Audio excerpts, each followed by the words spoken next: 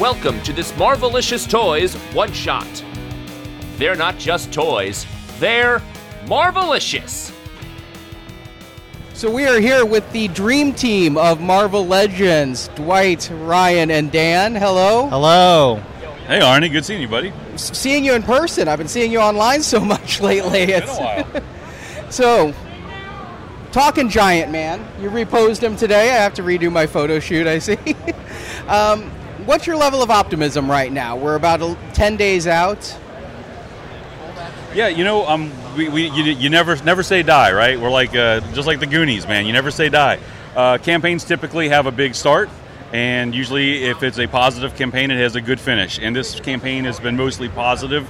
You know, the detractors are asking for things that don't even exist and aren't part of it, and weren't planned to be part of it for many reasons. So, you know, we're very pleased and happy with what the offering is, and we hope for a big finish to this campaign, like we've seen so many times in the past. And there's no reason to hold out on that FOMO. It's like jump in now if you're interested, and let's get this thing to the finish line and make a lot of fans happy with a great figure. This is really the first time that a lot of the Legends toy community has been able to see Giant-Man in person, because I did take him down to D23 in Orlando, but that's like a Disney kind of event and not really, figureheads. So I think we've had a great response so far. Dwight and Dan have been talking with a lot of the fans. Dwight's been showing that one piece of video on his cell phone about like how the face swapping is going to work. And I think we're gonna repose him every day, Arnie. So if you need to come back, we might put the zombie head on at some point. But yeah, we just really want to show all the details, some of the articulation as best we can, because we don't want him to fall over. Anything else to add? No, what are your thoughts on it? I think it's a great looking figure. The photos online don't do it justice. The texture of the outfit is great. I think you need to post that video of changing the faces. There's a lot of questions about how do you change the faces and things like that. I saw the video yesterday. I think you need to post that to your Instagram, because people are really wondering how the face plates work, how the eyeballs work, the fact that that's all interchangeable. So I think getting that out there would, when I posted photos yesterday, like a litany of questions about how the face plates work. So I think I'll have to have my team teach me how to post videos. Dan, how do we use technology? I don't know. Yeah, we'll help you out, Dwight. We'll try. So let me ask, Giant-Man, why this figure at this time? Why was this the Haslab chosen? So the marketing tie-in is it's a big Avengers year. As we know, we already had our Avengers Beyond Earth's Mightiest program in the works, finalized. Figures like that new Black Widow, the Hawkeye with the Sky Cycle, Mark I Iron Man, those were already in the plan. And I think we saw the campaign from last year and learned that Marvel's sweet spot, we think, Marvel Legends for Haslabs, are these jumbo characters, right? Sentinel, Galactus were both very successful. And it's been, I think, 16, 17 years between the last classic Giant-Man like this, the old Toy Biz Build-A-Figure, which was a Walmart exclusive that took 10 figures to buy to make. So I don't think everyone who would love a Giant-Man, was collecting back then or wants to hunt that down on the secondary market.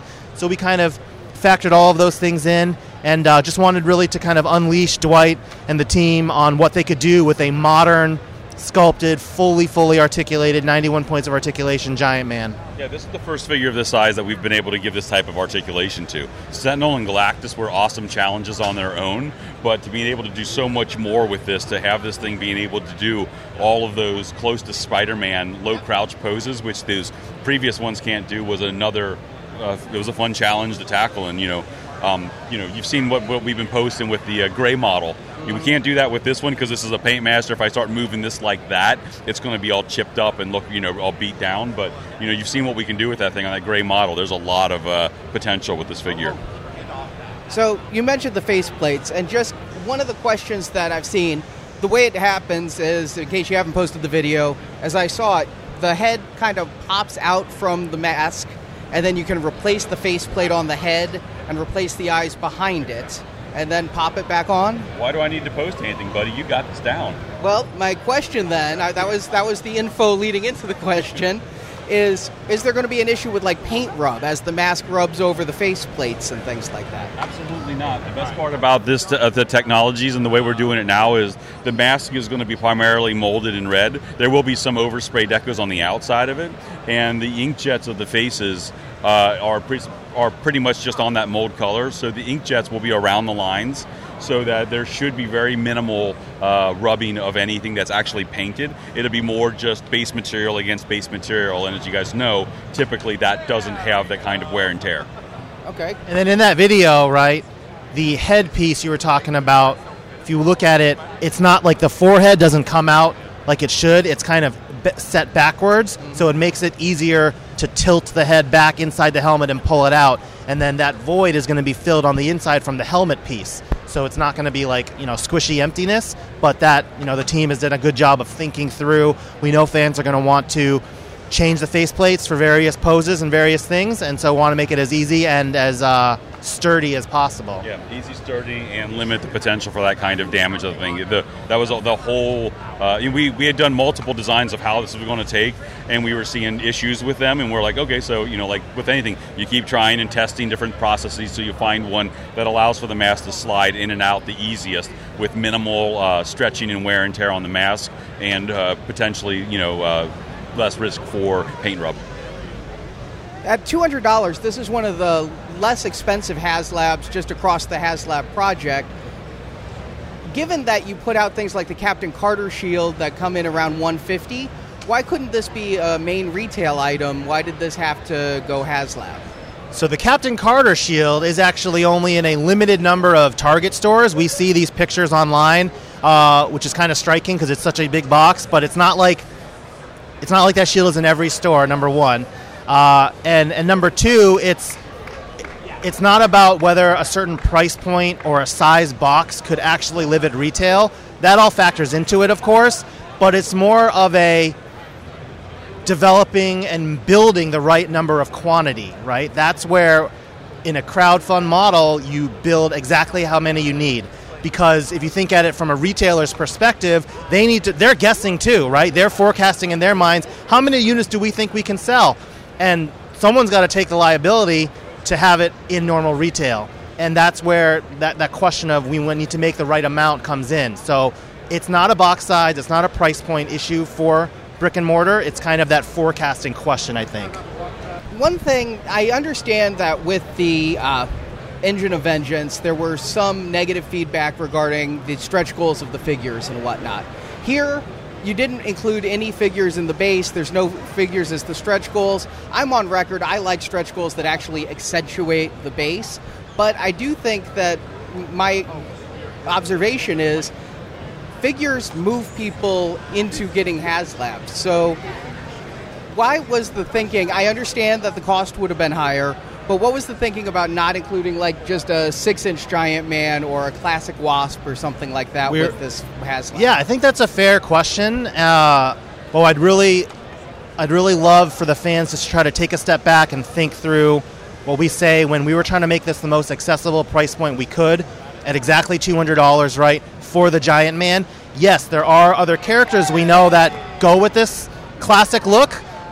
We can still make those figures and sell them in the future. It's not like this Giant-Man is coming out today. This is going to ship next year. So it's either we bundle those figures together, and this is a $250 item with two figures, or you can buy those. You can spend that $50 later in the future. It's still the same price. We're just breaking up the transaction. Now, if the question is, well, I think a $200 Giant-Man should include all these other things, well, then that's a costing kind of breakdown, and we can only afford so much. This is all new tooling. This is a lot of paint. This is a lot of plastic. It's a lot of shipping to ship a big box like to your house, right? So all those kind of economic factors come into it. So what's the question are we asking? Is the question, I want to be able to buy those figures now, and I don't for some reason want to buy them in the future, or is it a question of, I think $200 should include more overall, right? Like those are the two kind of competing factors there. So Arnie, like for certain figures, if we came out with them next year and you can buy, like, how different is that to you versus spending $250 today versus just $200 tomorrow and $50 next year or something like that? To me, no different. To people who sit on the fence and decide whether or not they're going to jump in on a Haslab, I think I see people on that fence who figures could have pushed into the yard instead of still staying on the fence. That's where, so I understand what you're saying, but I'm trying to also, I read hundreds of comments every day in the groups, and I'm like... We do too, definitely, but I think Ryan basically gets to the point, right? Yeah. It's like a lot of those comments is basically saying we want 2 or 3 additional figures for the same price point, which, if we're being realistic about the business that we're in, adding more figures to it would have increased the price of the offer. Or shrunk Giant-Man, and or maybe reduced articulate. It's a trade-off. Like, we don't have unlimited resources as much as we would love to. Right, and keep in mind, let's just number crunch it, right? 50 people are online saying that they think this thing should have more figures in with it. And then you scroll down, and then 50 people are saying, I can't believe you hid Goblin Queen and Mephisto behind a price cap of the Engine of Vengeance. So the community is split. It's not like one or the other. It's 50% say, this is awesome, I don't have that extra expense, and the other 50 are saying, I want more stuff, but like you said, basically for free, which is not how we would do things, so... I think everyone is, as we have Miles Morales blasting his boombox, I think everyone is entitled to their opinion, and if I can't change your opinion with the facts behind it, that's okay, but I think what most people should recognize is we learned from Engine of Vengeance, and we didn't just run back the same playbook that didn't work, right? We were thoughtful about it, to come at it from a different angle, and I'm sure depending on wherever Giant-Man ends up, we will take learnings from this campaign and apply it to the next one as well. We're always thinking about it. So we can't please everyone. We try to do the best we can, but we're thinking through things, But I mean, we stand behind this offering at this entry price point of $199. Like you said, it's one of the best prices you've seen for a Haslab, and everyone who's seen it in person this weekend, literally everyone has been blown away by the actual scale. So like you said at the very beginning of this interview, looking at these types of items on your laptops and your cell phones don't truly give a 24-inch figure its justice. So seeing is believing, and the people who have had the opportunity to make it to Comic-Con, and I'm not sure when you're posting this, but like if you're able to make it out this weekend, come down and check this thing out, because it looks amazing in person. Like you said, there's a lot of attention to detail that went into this that you don't really, it's all there, but you don't get necessarily as much credit for it in photos as opposed to seeing it with your own eyes. All right, guys, thank you so much for the time. Got to talk something else later on, but I know Giant-Man's your big focus this weekend, so thank you for talking to us, and my fingers are crossed for you. I'm watching the numbers all the time, and I'm invested in this happening too. I feel emotionally invested as a backer in this. As are we. Well, thank you for giving us the opportunity to talk about it and maybe address some of the questions that are floating out there. Hopefully some of that made sense. All right, thanks. You have a good show. All right, you too.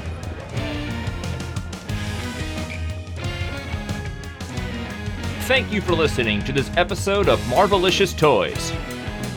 Marvelicious Toys is a Venganza Media production, copyright 2023, all rights reserved.